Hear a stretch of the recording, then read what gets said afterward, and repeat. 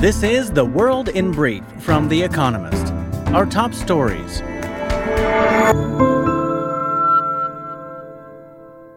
Ministers from the G7 group of big economies backed a proposal to cap the price of Russian oil. Under the plan, firms would be barred from financing or insuring shipments of Russian oil if the sale price exceeds the cap. America suggested the idea out of concern that a total insurance ban, which Britain and the European Union intend to impose by the end of the year, would send prices rocketing. The cap for Russian crude oil shipments will take effect on December 5th, though the level has not yet been set. In a seemingly tit-for-tat move, Gazprom, a Russian energy firm, said it would keep the Nord Stream 1 gas pipeline shut beyond a 3-day closure that was due to end on Saturday. It blamed a leak at a turbine and gave no indication when it would restart deliveries. The pipeline to Germany was only running at a fifth of capacity before it was taken offline, supposedly for maintenance on Wednesday. Pilots at Lufthansa, a German airline, went on strike on Friday, forcing the firm to cancel about 800 flights. Around 130,000 passengers are affected, some of whom are stranded in Frankfurt and Munich.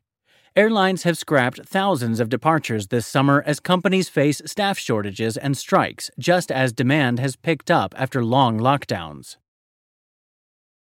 At least 18 people were killed in an explosion at a mosque in Herat, a city in western Afghanistan. The victims included Mujib Rahman Ansari, a prominent pro-Taliban scholar. No one has yet claimed responsibility, though the local affiliate of Islamic State has carried out several similar attacks in recent weeks. A man pulled a gun on Cristina Fernández de Kirchner, Argentina's former president and current vice president, in an apparent assassination attempt. She was greeting supporters after attending her ongoing corruption trial in Buenos Aires. The gun, aimed inches from her face, failed to fire, and Ms. Fernández was unhurt. A Brazilian man has reportedly been arrested. Joe Biden gave a primetime speech in which he warned that American democracy was, quote, under assault from followers of Donald Trump. And though speaking vaguely, he seemingly compared the philosophy underpinning the MAGA movement to, quote, semi-fascism. With the campaign for midterm elections in November gathering pace, the American president said that, quote, MAGA Republicans represent an extremism that threatens the very foundation of our republic, drawing a distinction between the Make America Great Again crowd and relatively moderate members of the GOP. Senior Republicans retorted that it is Mr. Biden who is the divisive force. A judge in Myanmar was reported to have convicted Aung San Suu Kyi of electoral fraud and sentenced her to 3 years hard labor. Ms. Suu Kyi, the long-serving leader of her country's democracy movement, was arrested when Myanmar's military junta seized complete control of the country in early 2021. Until then, she had been the de facto leader of an elected government. And word of the week, Kuchan, a Korean term for the return to rural life, which more young South Koreans are doing.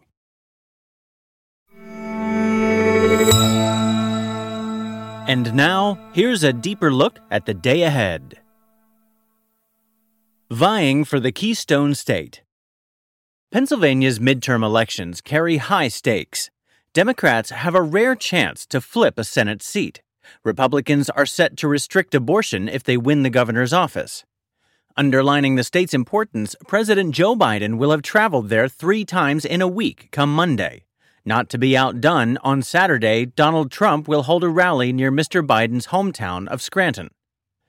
Endorsed by Mr. Trump, the Republican candidates look like liabilities. Mehmet Oz, a celebrity television doctor running for the Senate, has been roasted for an out-of-touch ad lamenting that inflation had made crudités unaffordable.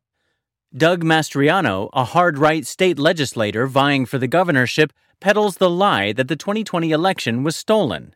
He says he will make voters re-register to crack down on non-existent widespread fraud, a proposition that conflicts with federal law. The 2 candidates won over Mr. Trump. Polls suggest they are struggling to do the same with Pennsylvanians.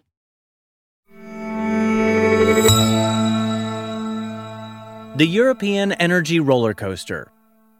Over the past 2 weeks, energy traders have watched in disbelief as European gas and electricity markets exploded. Gas futures for the fourth quarter of 2022 briefly touched €350 or $350 per megawatt hour. The typical pre-pandemic price was around €30. French daytime power, particularly expensive because demand is highest during the day, hit more than €2,500. For comparison, the running costs of a nuclear plant, of which France has many although most are closed for maintenance, are about €30 per megawatt hour.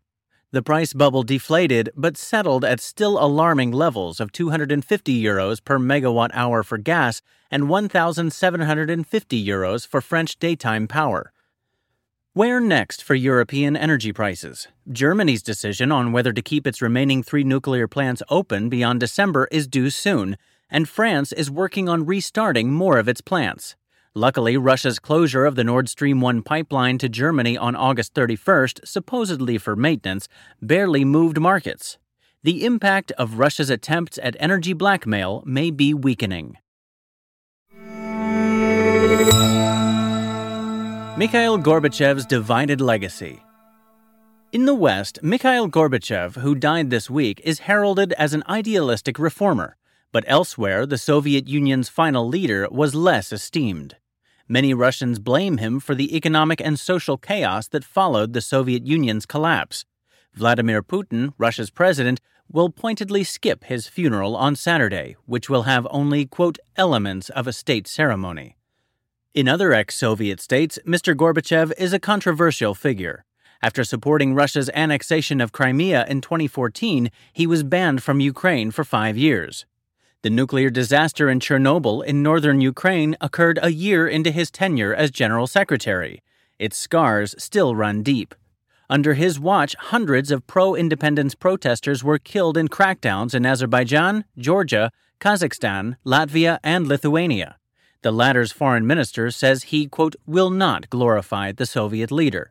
Mr. Gorbachev's reforms helped lift the Iron Curtain. His death shows how differently Eastern and Western Europe remember him.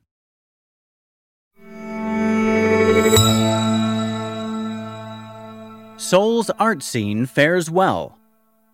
One of the world's biggest and trendiest art events opens to the public on Saturday in South Korea's capital.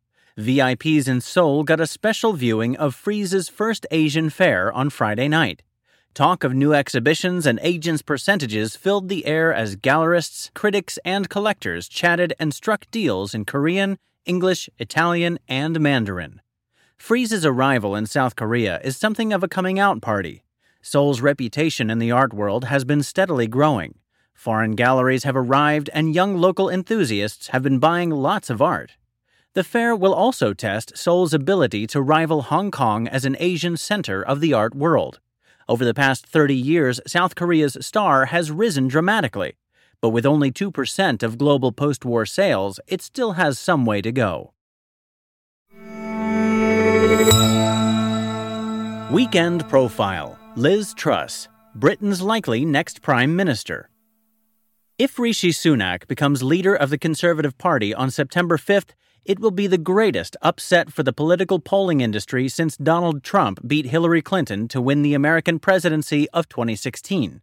At present, Liz Truss appears overwhelmingly likely to win the poll of Conservative members and succeed Boris Johnson as the party's leader, and with it become Britain's Prime Minister.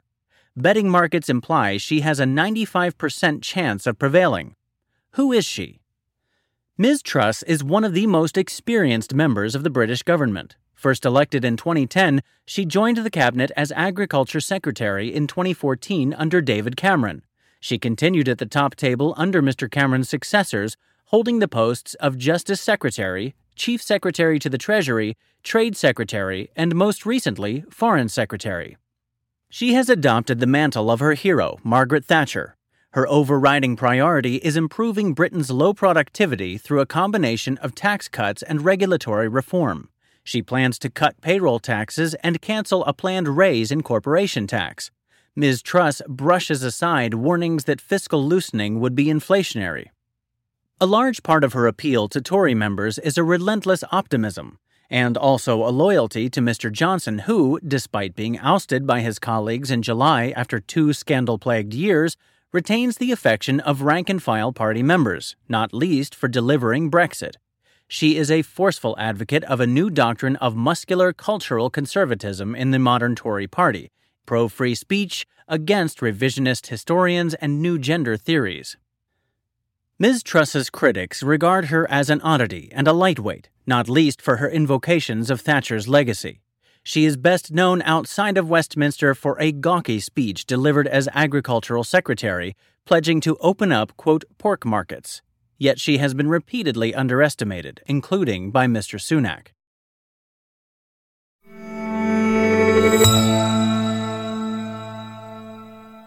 The winners of this week's quiz.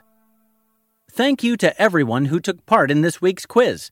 The winners, chosen at random from each continent, were Asia, Maznoon Bujan, Kuching, Malaysia.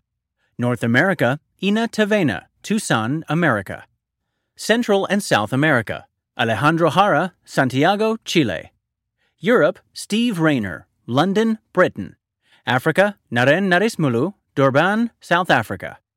Oceania, John Wright, Auckland, New Zealand. They all gave the correct answers of Juneau, Utah, Sword, Omaha, Gold. The theme was the names of the D-Day landing beaches in June 1944.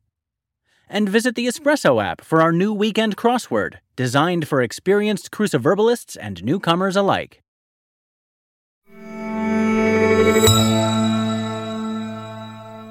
Finally, here's the quote of the day from Akira Kurosawa. The role of the artist is to not look away. That's The World in Brief from The Economist, available 3 times every day of the week.